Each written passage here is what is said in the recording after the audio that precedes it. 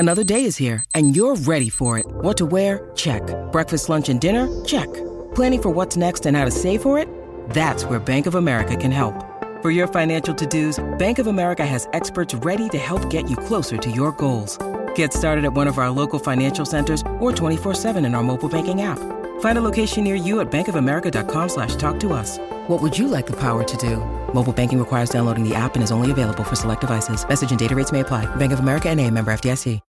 When you need mealtime inspiration, it's worth shopping Kroger, where you'll find over 30,000 mouth-watering choices that excite your inner foodie. And no matter what tasty choice you make, you'll enjoy our everyday low prices, plus extra ways to save, like digital coupons worth over $600 each week. You can also save up to $1 off per gallon at the pump with fuel points. More savings and more inspiring flavors make shopping Kroger worth it every time. Kroger, fresh for everyone. Fuel restrictions apply.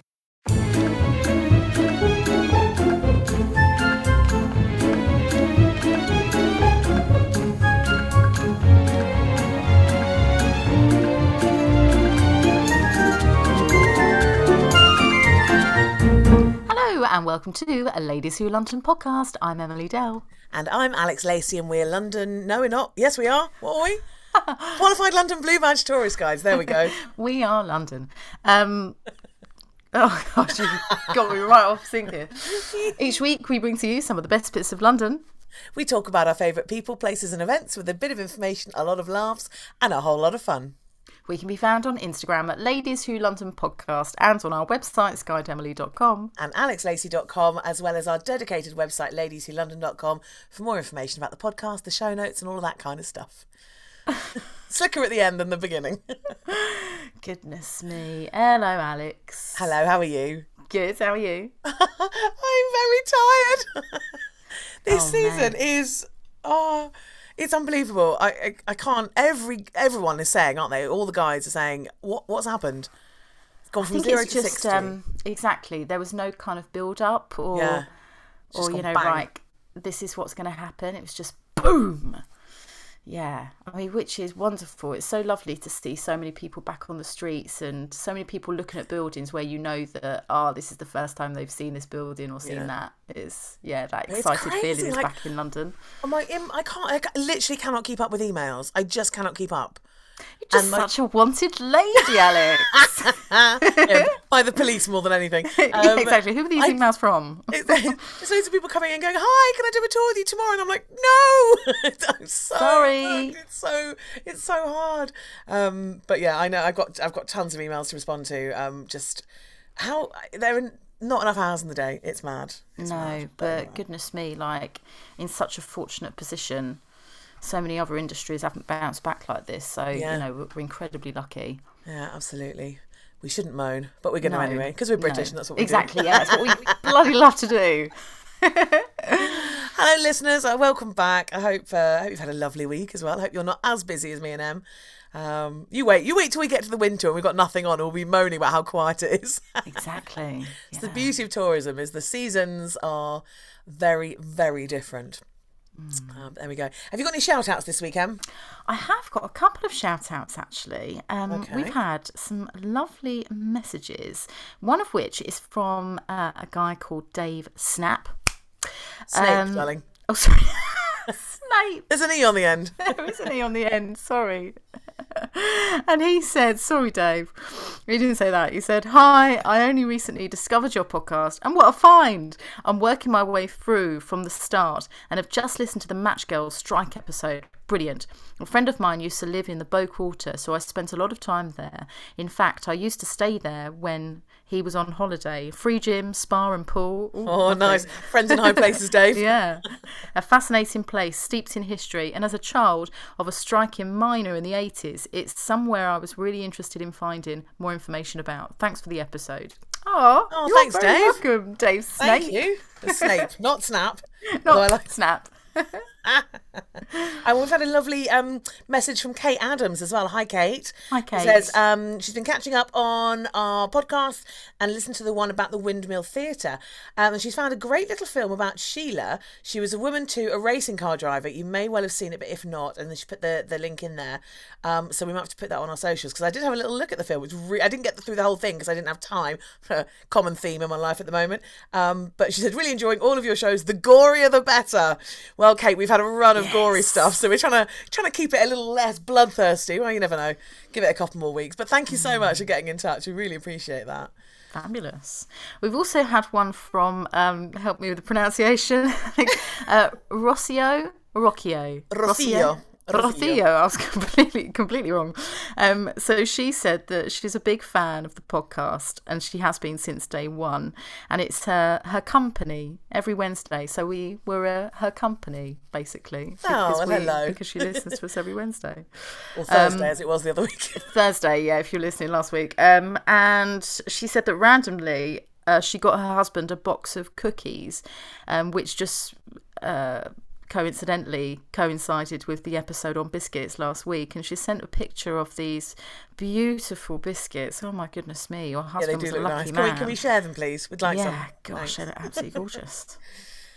And we've had a lovely email from Gina Marie on Instagram as well, who says, hello, with the Queen's Jubilee coming up, will there be a special episode maybe? I watched a special about the televised coronation and wondered if there are any other stories in the past about past coronations and things that may have happened. Gina Marie, there definitely are some awesome stories about previous coronations. So I think, Emily, what do you think next week we do, because next week is the Jubilee week, yeah, it is really, isn't it? It starts. It is, yes. First weekend of June. Trooping is on the 2nd, and then it goes through that weekend. So should we do next week? We're not going to spin the wheel. We'll just do a coronation special. How about that? Yeah, let's do it. Because there are some brilliant stories about coronations that have happened in previous years. Ones that have gone wrong. Yeah, well, yeah, bits that have gone wrong, and actually, the more I think about it, the more I'm like, yeah, there's great stories. Right, that's what we're going to do next week. So we're going to tell some coronation stories. I think that's a good plan, because we were toying with what to do for the Jubilee and if we were going to do anything. And our podcast isn't really that kind of thing, is it? It's not about, let's talk about Buckingham Palace, or let's talk about the Queen. That's not quite our bag. No, so we like to go down the niche avenues. Yeah, so Gina Marie, I love that idea of kind of little stories from previous coronations. I think that could definitely fit in with what we do. So yeah, let's do that. I think that'd be brilliant. Yeah. All right, cool. That's for next week, so we don't have to worry about the wheel. But what did we do last week, Alex? Last week was biscuits, wasn't it? It was biscuits. We were dunking biscuits. Biscuits at the biscuit factory around the corner from here, over in Bermondsey, the Peak Freen biscuit factory. And there was a lot there I didn't know about, custard creams being invented there, and I really enjoyed it. I thought it was fantastic. Thank you. So our podcast pedestal toppers were, and I really liked the one that you went for actually, which was the kind of, was it a Christmas tin, or was it just a normal like biscuity? I think it probably would have been advertised for Christmas. Right. Yeah, I haven't. And as I was diving into it, there were so many more that I didn't even know existed. So that I put the picture that I put up on Instagram in the end was 4 tins that fitted together to create a castle. Oh. Yeah, really, really beautiful. So I went for that. Yeah, it was the tins that fit together to be a little robot, wasn't it? The one that so not just a tin to fit biscuits in, but you could also use it for something else, a little toy. Yeah. And I went for the Joy slide, which was the slide that still exists in the local park and was put in place by the factory as part of their kind of social engagement and things that their workers could do, which I thought was really sweet. I think it's been changed a bit since then, but it's the Joy slide. And you were saying how there's the plaque of the people on there who kind of created it. And it was very, very close this week. Very close. It was almost Brexit numbers. Not quite. It was 53-47. Who's won this week, Emily? Who do you think?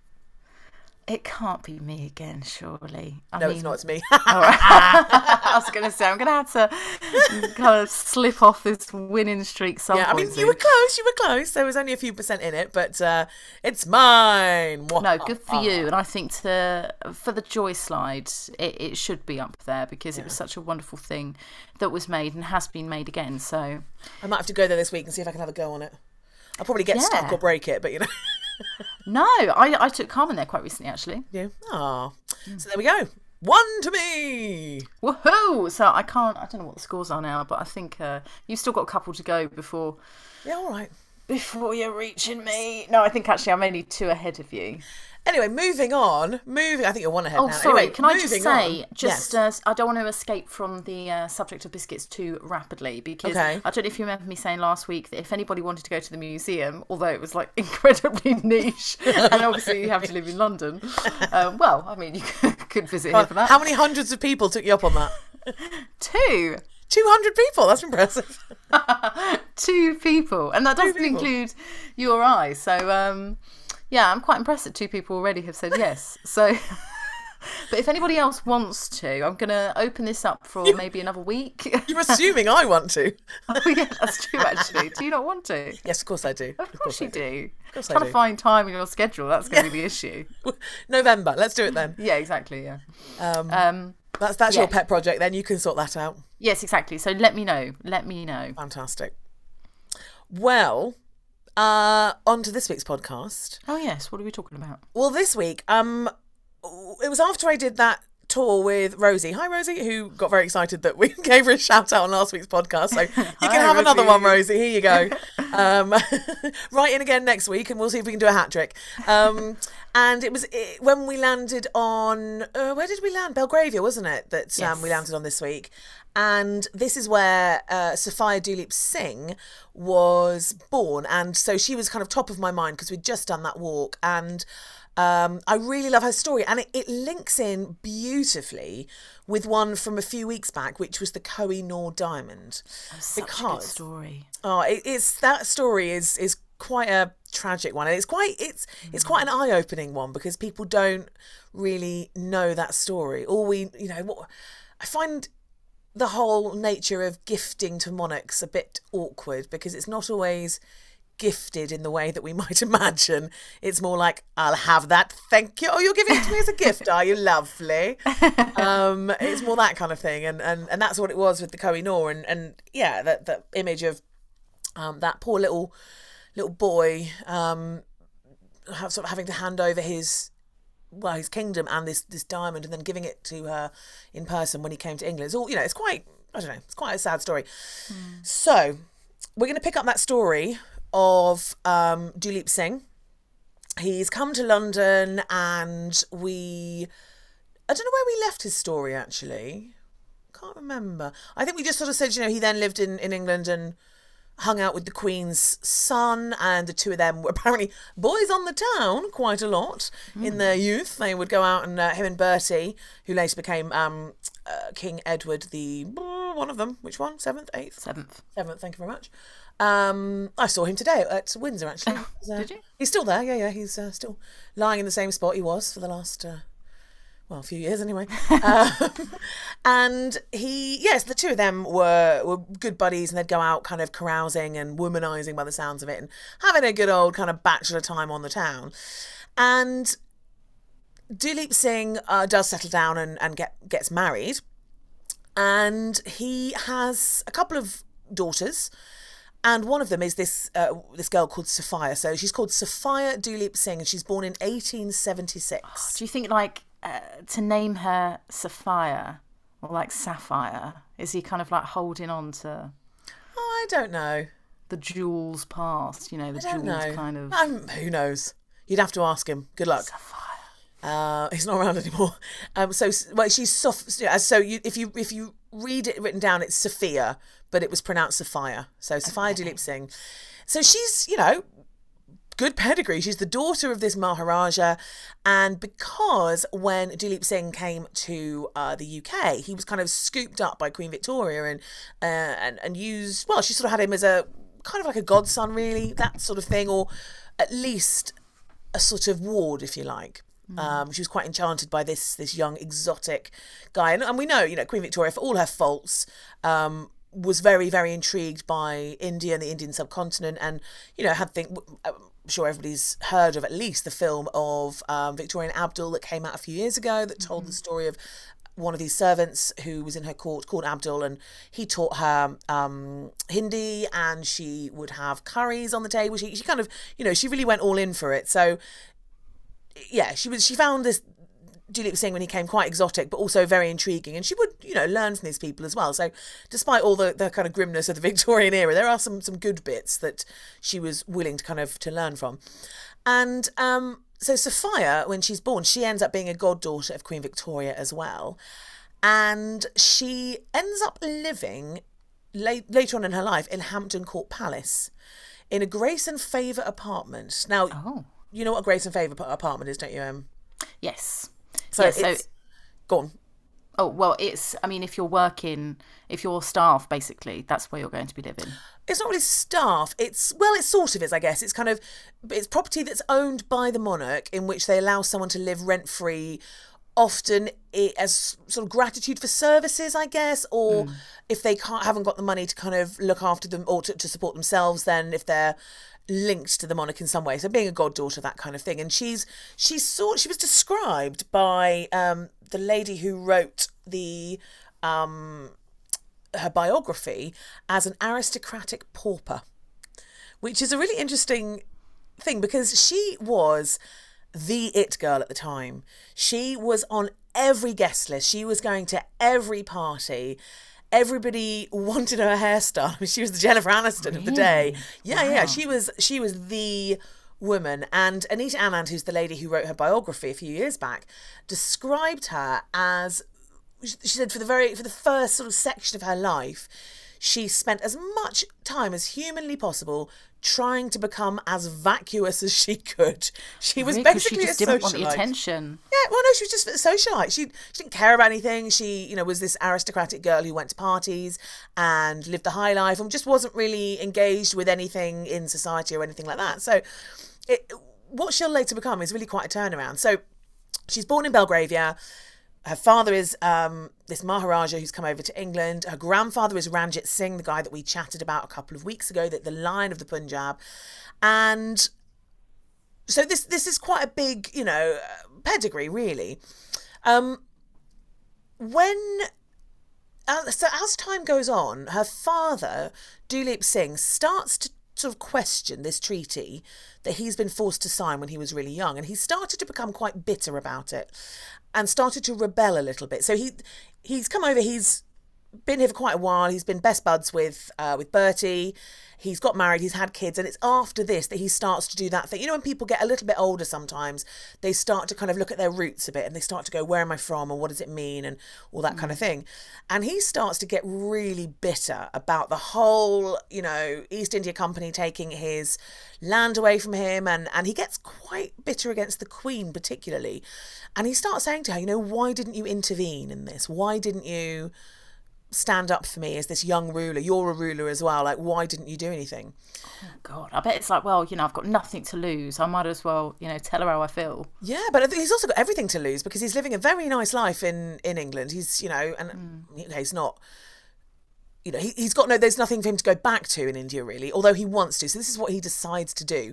He packs up his whole family and he says, right, we're going to go back to the Punjab and I'm going to reclaim my birthright. Now this is going to be, it's almost no chance at all he'd be able to do that. And if he did, it would probably be bitter and bloody and not very pleasant. And they were stopped en route and were arrested. And this is Sophia's first arrest.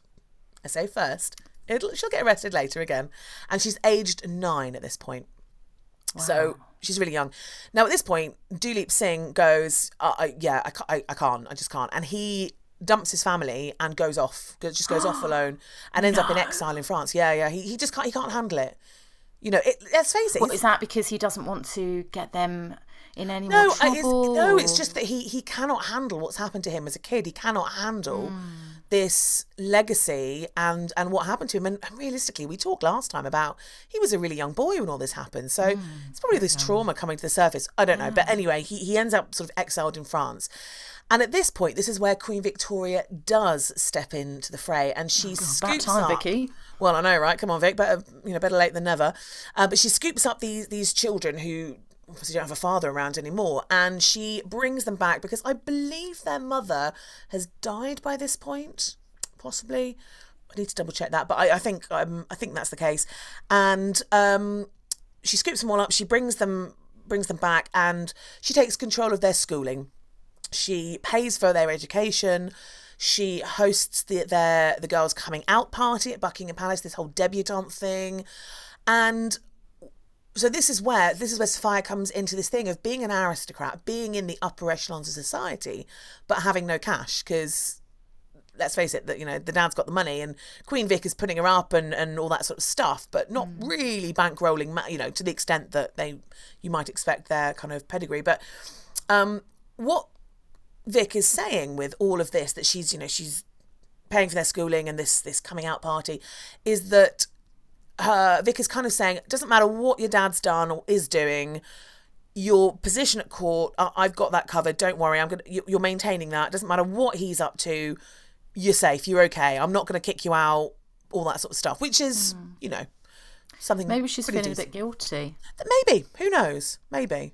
Yeah. But also, she was very fond of Duleep, and it stands to reason she'd be very fond of the girls as well, so who knows. So this is where Sophia becomes this socialite, and she goes to everything, in the opening of an envelope, she starts trends, and you know, she just spends her 20s having an absolute whale of a time and being a party girl and all that kind of thing. And then something changes in 1903. Now, 1903, we've changed monarch. Queen Vic dies in 1901. So Edward VII, who's this guy that was hanging out with her dad, becomes king and also becomes Emperor of India. Now, in 1903, they decide they're going to travel to Delhi for the Delhi Durbar, and this is a huge sort of celebration of his coronation and his role as the Emperor of India. You know, as problematic as that is, but we're not dealing too much with that today. And Sophia and her sisters, they kind of go, oh, would really quite like to go to that, and everyone's going, don't recommend it. You know, the circumstances under which your dad left India, everything that's gone on since then, you could, you know, security's an issue, just don't go. And she thinks, stuff it. And so she and her sisters go anyway. Wow. Quite like how old are they at this point? So this is 1903. She would be 27-ish, 27, 28, something like that. Okay. And when they say they're going to go, are they going to get on the same boat with the king? I don't know how they go, to be honest. But from what I've read, they kind of sneak in. So I don't think it was an official visit. Right. They obviously do their own thing. And she goes there and she wants to watch everything. She wants to kind of go back to this country that she's never been to, but that her heritage is from. And for the first time, she experiences outright racism. Now, I'm not to say that she hadn't experienced any racism up until that point, but this is where she sees racism against, you know, whole groups of people. There are hundreds, thousands of people that she sees there who look like her, but are treated as second-class citizens. And she sees them starving, and she sees them suffering, and she sees, you know, that they're fighting against this yoke of British oppression, this emperor and this empire that's going on. And, you know, the empire is something that is quite we've spoken a few times about how it's quite an uncomfortable bit of history, because we basically, in our fabulous role as Brits who know best, charge around the world going, oh, heathens, don't do that, do this. And then, oh, we're now going to bring in our thing and use all the money and all the resources, and you can just sit there and sit in a, you know, pool of water. And that's what she sees. She suddenly sees, oh, wait, hang on, this kind of aristocratic life that I'm leading back at home and all these people I'm hanging out with are sort of subjugating my people, the people that where I come from. And she hears this, well, she kind of feels that, because there is a fight for, you know, emancipation in India, for people to have the right to rule themselves and that kind of thing. And she hears this sort of cry for some sort of voice to stand up and speak out for them, which will later come in, you know, in the shape of Gandhi and other people. But at this point, that, you know, there's nobody really doing that. And at the same time, her sister, Bamba, had quite a bad experience. Bamba had managed to get a place to study medicine in Chicago at Northwestern University.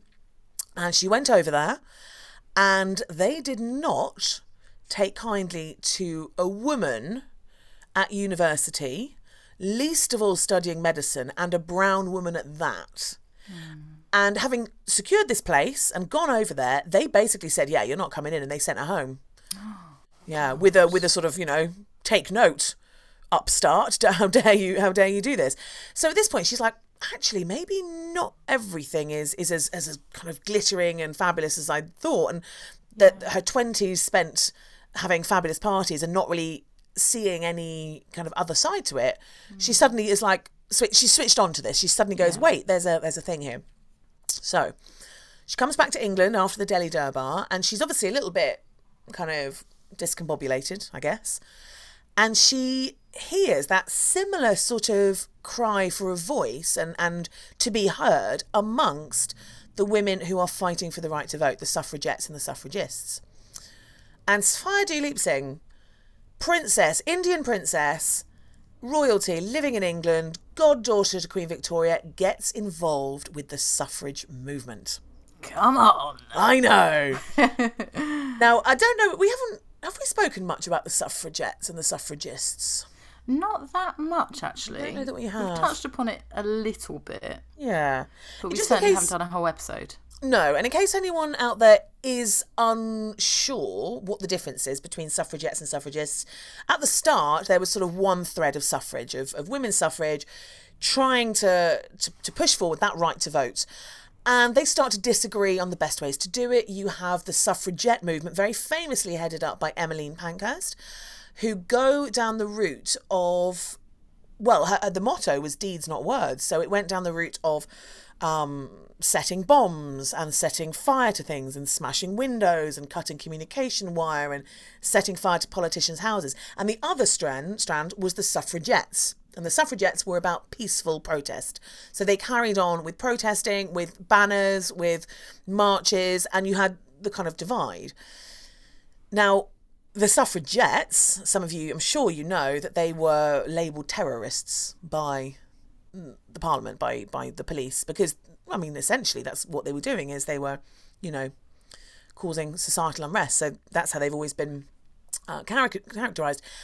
And Sophia goes down that route. She goes down the suffrage route. So she gets involved, and due to her status, she gets quite quickly enveloped into Emmeline Pankhurst's inner circle, which is a very privileged place to be.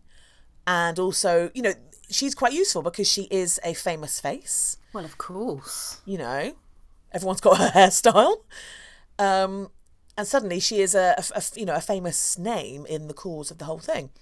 She supports the WSPU, which is the Women's Social and Political Union, and that is the militant bit. And when they become militant, she's like, yeah, I'm with you. We're doing this. And she's got some fire, hasn't she? I mean, she really has. And I love that, because we've talked about people before, and I don't know if we've talked about Millicent Fawcett. I think we should, because she's amazing. But we've talked about people where they are born and they have that fire immediately, and the minute they're kind of able to sort of walk and talk, they're like, right, I want to do this, and this is my thing. And I kind of love it with Sophia that she's not like that at all.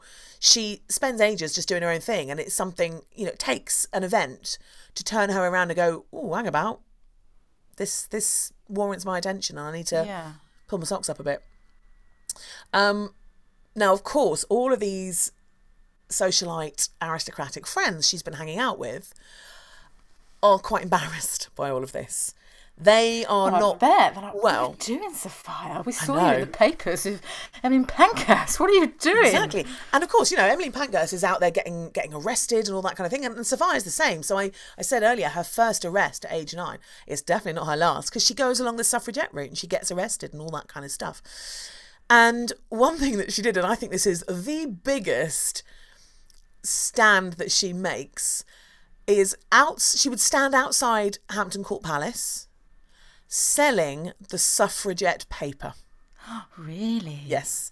And there's a picture of her there with a sandwich board standing outside this place that, belongs to the Queen, and she is getting for free as part of her, goddaughter to the Queen thing. And she's like, I don't care.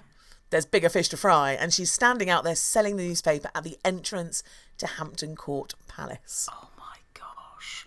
Do you think that King Edward VII kind of pulled her aside at all and said, look, what are you doing? I mean, highly likely. Highly likely conversations with royalty about it. Almost certainly, yeah. Because she didn't really lose her position, as far as I'm aware. I don't think she lost her position in the court too much. She would also, as well as selling this paper, she would go and leaflet and canvass in places like Richmond and Kingston as well. And across the country, occasionally she'd go and travel around a bit and go leafleting and canvassing in other places.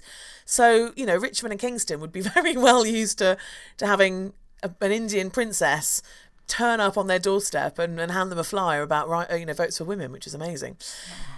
She didn't just stop there. She also became involved with a group called the Women's Tax Resistance League. And this is exactly as it sounds. The slogan was, no vote, no tax. So essentially, if you don't let me vote, I ain't going to pay tax, because why should I? Why should I pay money to you lot when I don't get a say in what that money's used for or what happens in this country?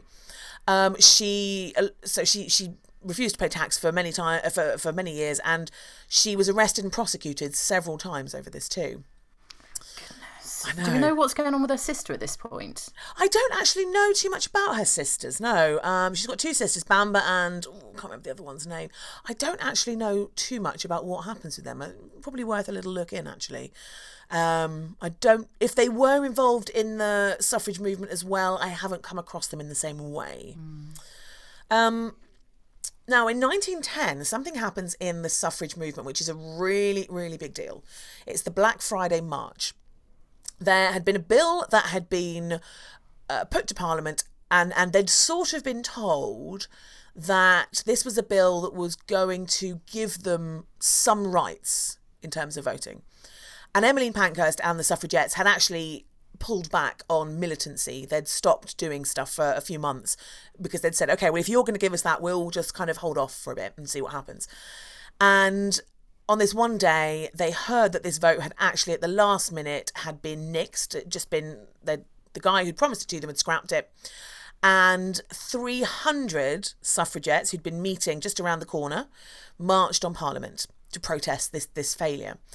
And what they faced on that day was quite a lot of unexpected violence from the police.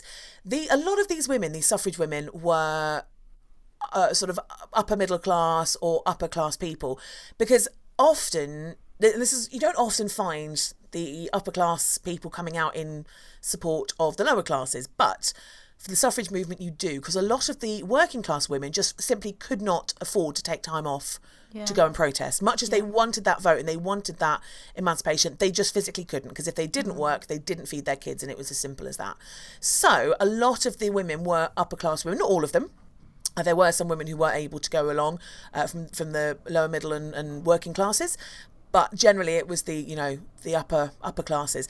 And what they'd done on this day, because this guy knew that there was going to be a bit of argy-bargy from him having nixed the bill, had brought in a whole load of police officers from places like Whitechapel. Now, Whitechapel was a very, when you say Whitechapel to people, they go, ooh, Jack the Ripper. Yeah, and Jack the Ripper, 1888, not very long, 25 years or so before this. But the Whitechapel, it gives you a sense of what it's like there. Very, very poor. The police over there handle things very differently to the way that police would handle stuff in affluent Westminster and Knightsbridge and Kensington. So normally they'd treat them all with, very sort of gentle... Could you stop doing that, please? Excuse me, madam, move along. But they brought in these Whitechapel police, and these Whitechapel police, they didn't, give two hoots. The batons are out. Oh, yeah. And they got battered, like really badly battered by them, and lots of quite unexpected violence, but also a lot of sexual assault, which came out later that there'd been a lot of sexual assault during this march on Black Friday. And Sophia herself fought off a police officer who was beating up one of her sister suffragettes. Oh my God. Yeah. So she, she's not just standing back and whatever, she's getting stuck in and she's literally punching this guy. On another occasion, she threw herself on the front windscreen of the Prime Minister's car as he was driving past with a leaflet pressed on it. What? So she's gone from being this little I don't know what wallflower necessarily, but this socialite with, no cares in the world, to this girl who is willing to fling herself onto a moving car to achieve the aims that she and the group want. So it's so interesting. It's a 180, absolute 180 from where she was.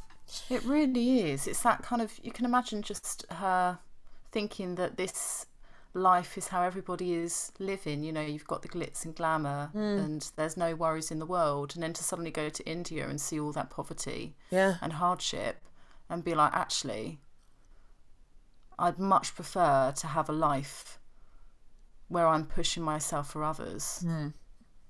Absolutely. And as well as the suffrage, whenever she found groups of Indians or Sikhs anywhere in the UK, wherever she found them, she would endeavour to try and help them in some way, because it was that thing of suddenly she'd realised that there are differences here and they need to be counteracted. She carried on. So when this Black Friday thing happened, and this really started a lot of the the militancy kind of was upped by the suffragettes, because suddenly they realised that the gloves were off, really. And in 1911, she was fined £3 for illegally keeping a coach and helper. Now, in order to keep and actually I think she was fined for having dogs as well, keeping dogs. In order to do all of these things, you had to have a licence, and she refused. She just said, look, I'm not paying for a licence for these things if I'm not allowed the right to vote. Why should I have to pay for this stuff? So it's on top of resisting the tax, she's resisting just paying for the licences that they had in place. So on this occasion, a bailiff arrived at her house to collect the money. She refused, shut the door in his face. They came in anyway, and he took her diamond ring and he sold it to get the money for it. Now, what I love about this is that, and I don't know which friend this was, I don't know if it was her pre-suffrage friend or one of her suffrage friends, went out and bought it and gave it back to her. Wow. I know. Really lovely. Really lovely. That is really nice. Would you do that for me? Yeah, sure. Yeah. I'd definitely buy you back your cubic zirconia ring, yeah. You'd probably give me a gummy bear ring, wouldn't you? I probably would, yeah. Keep the ring you for have to myself. give up your diamond, but here you go. And you asked about royalty, and I don't know too much about her relationship with Edward VII. I suspect that there would have been a decent relationship there because of his relationship with her father, but it clearly soured, because by the time it gets to George V is he's quite a powerful enemy of hers. And the other person who really takes against her, for obvious reasons, is Winston Churchill as well. Winston Churchill gets talked about a lot in terms of, what an amazing guy he is and how saintly he is and all that kind of thing. I mean, you have to take everybody with a bit of black and white, a bit of a pinch of salt. Winston Churchill's not all 100% good. He was against women having the right to vote. He was against Indian self-rule. He's a complex character, like most big people, in that kind of arena are. So she's gone from being the goddaughter to Queen Victoria to having, quite a lot of the establishment pretty anti her. And then World War I hits in 1914. And this is one of the things that really helps the women's suffrage movement, because at the end of the war, all these men come back from the war and the women have been doing the jobs, and there's definitely a movement of, come on, you scratch my back, I'll scratch yours kind of thing. So during World War I, she volunteered as a nurse, and she worked in Isleworth, which is out West London. I mean, not too far from Hampton Court, to be honest. And she treated wounded Indian soldiers who'd been evacuated from the front. And what was really lovely about it is they would come in from the front, they would come into this hospital, and all of a sudden, sitting next to them on a chair and tending to them is the granddaughter of Ranjit Singh, this line of the Punjab who they still to this day, people in the Punjab idolise Ranjit Singh, and they cannot believe that his granddaughter is there tending their wounds and healing them.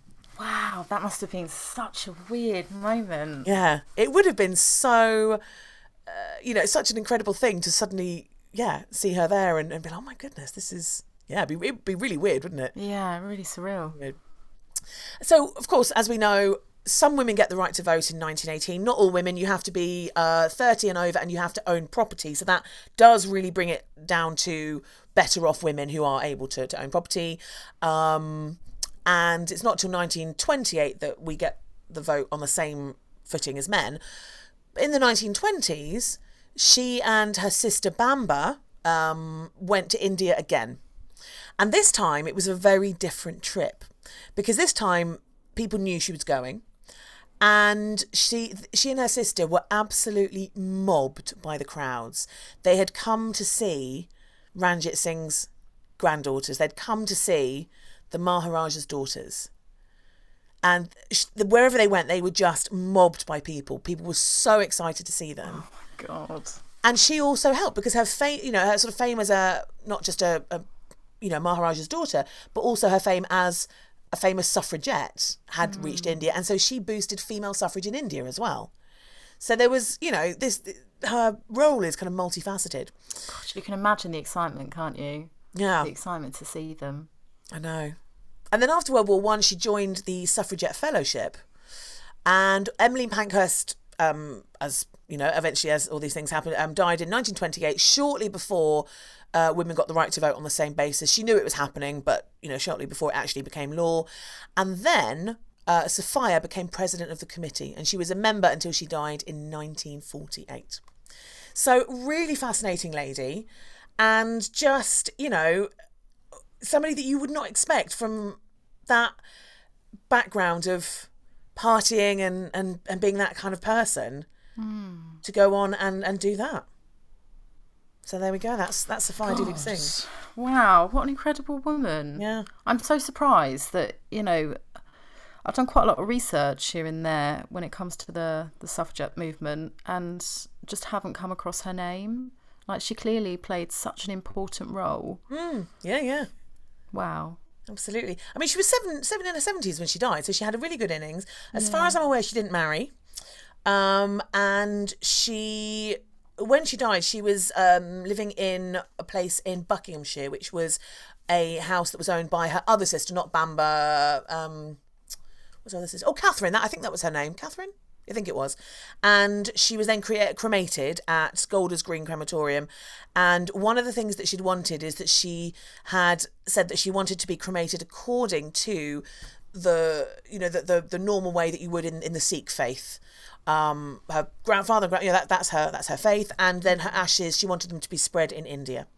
So her ashes are in India, spread somewhere. Wow. Which I think is very interesting for somebody who was born here, but very clearly felt that pull back to where her roots were. Gosh, what an incredible woman. Yeah. There's so many wonderful images that you described. I mean, just even her outside Hampton Court Palace, which was her home, where you've got so much history entwined with the royal family, and then she's there handing out these flyers, votes for women. And there is a photo of her, which I'm showing Emily. Oh, wow. Oh, look at her. And we will put up. So she's sitting there, she's against the fence, she's got fabulous. Her big thick coat on and her hat looking fabulous. Huge sandwich boards. Yeah.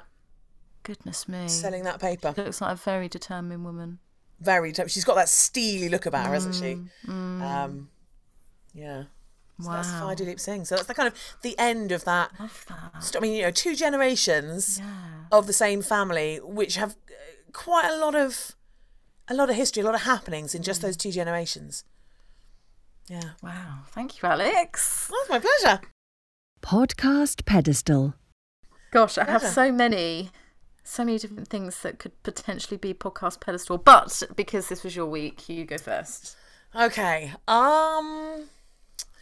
Yeah, I mean, I think there's 2 things for me, really.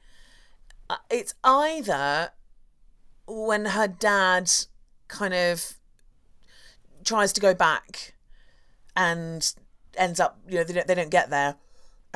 But I think that's possibly the start of her realising her roots. But I mean, realistically, I think for me, it's going to have to be the Delhi Durbar that she goes to. Where she goes to India for the first time. She sees what's going on. She sees all the kind of pomp and pageantry of the royal bit, but she then suddenly sees the people of her country, that her kind of roots and her sort of rightful country, that in theory she should have been then queen of. And she sees them in a very different light and suddenly kind of realises that awakening, I think, is So I think that for me, that's the one. Yes, that is a very good one. That is a very, very good one. Very, very good one. But I think I'm going to go we've heard jumping. Did you say it was on the Prime Minister's car? Yeah, Prime Minister's the front of his car. Jumping onto the the windscreen. Prime Minister's windscreen with this leaflet just sort of sign. smushed Bang. into the window. You can imagine it just like really quick, like. And you can imagine just her steely face just being like, look at this. Look at this. Exactly right in his eyes. Yeah. I like to imagine it being Boris Johnson. That gives me some what are you doing? Some comfort. Yeah, I think I'm going to go for that. Yeah. Good call. Good choice. I like that. Quite a brave thing to do. Alex. Thank you. My pleasure. She is she's a really interesting lady, and I love talking about people who slip through the gaps a little bit. And she's one of those people who has started to be talked about a bit in the same way that 5-10 years ago Mary Seacole wasn't being talked about and now is. I don't know if Dorothea Fire is going to have the same trajectory that Mary Seacole did. I'd like to think she would, but yeah, I like kind of talking about those people and discovering them a little bit. Yeah, fabulous. Love it, babe, love it. Well, that's it for this week. Next week, as we say, we are going to do a Oh yes, we're not coronation spinning the special. wheel. Put the wheel away, Emily. Put the wheel away. Give that finger a rest. Yes, we're Thank going you. to we'll do a coronation special, I think, because there are some pretty good stories all about the coronations. So yeah, let's do that. Great. Wonderful. Thank you all so much for coming and listening this week, gang. We really Thank appreciate you. it. We will see you next week, and have a great week. And we'll see you on the Platinum Jubilee week. Woo. Woo. Enjoy, everyone. Big love. Bye.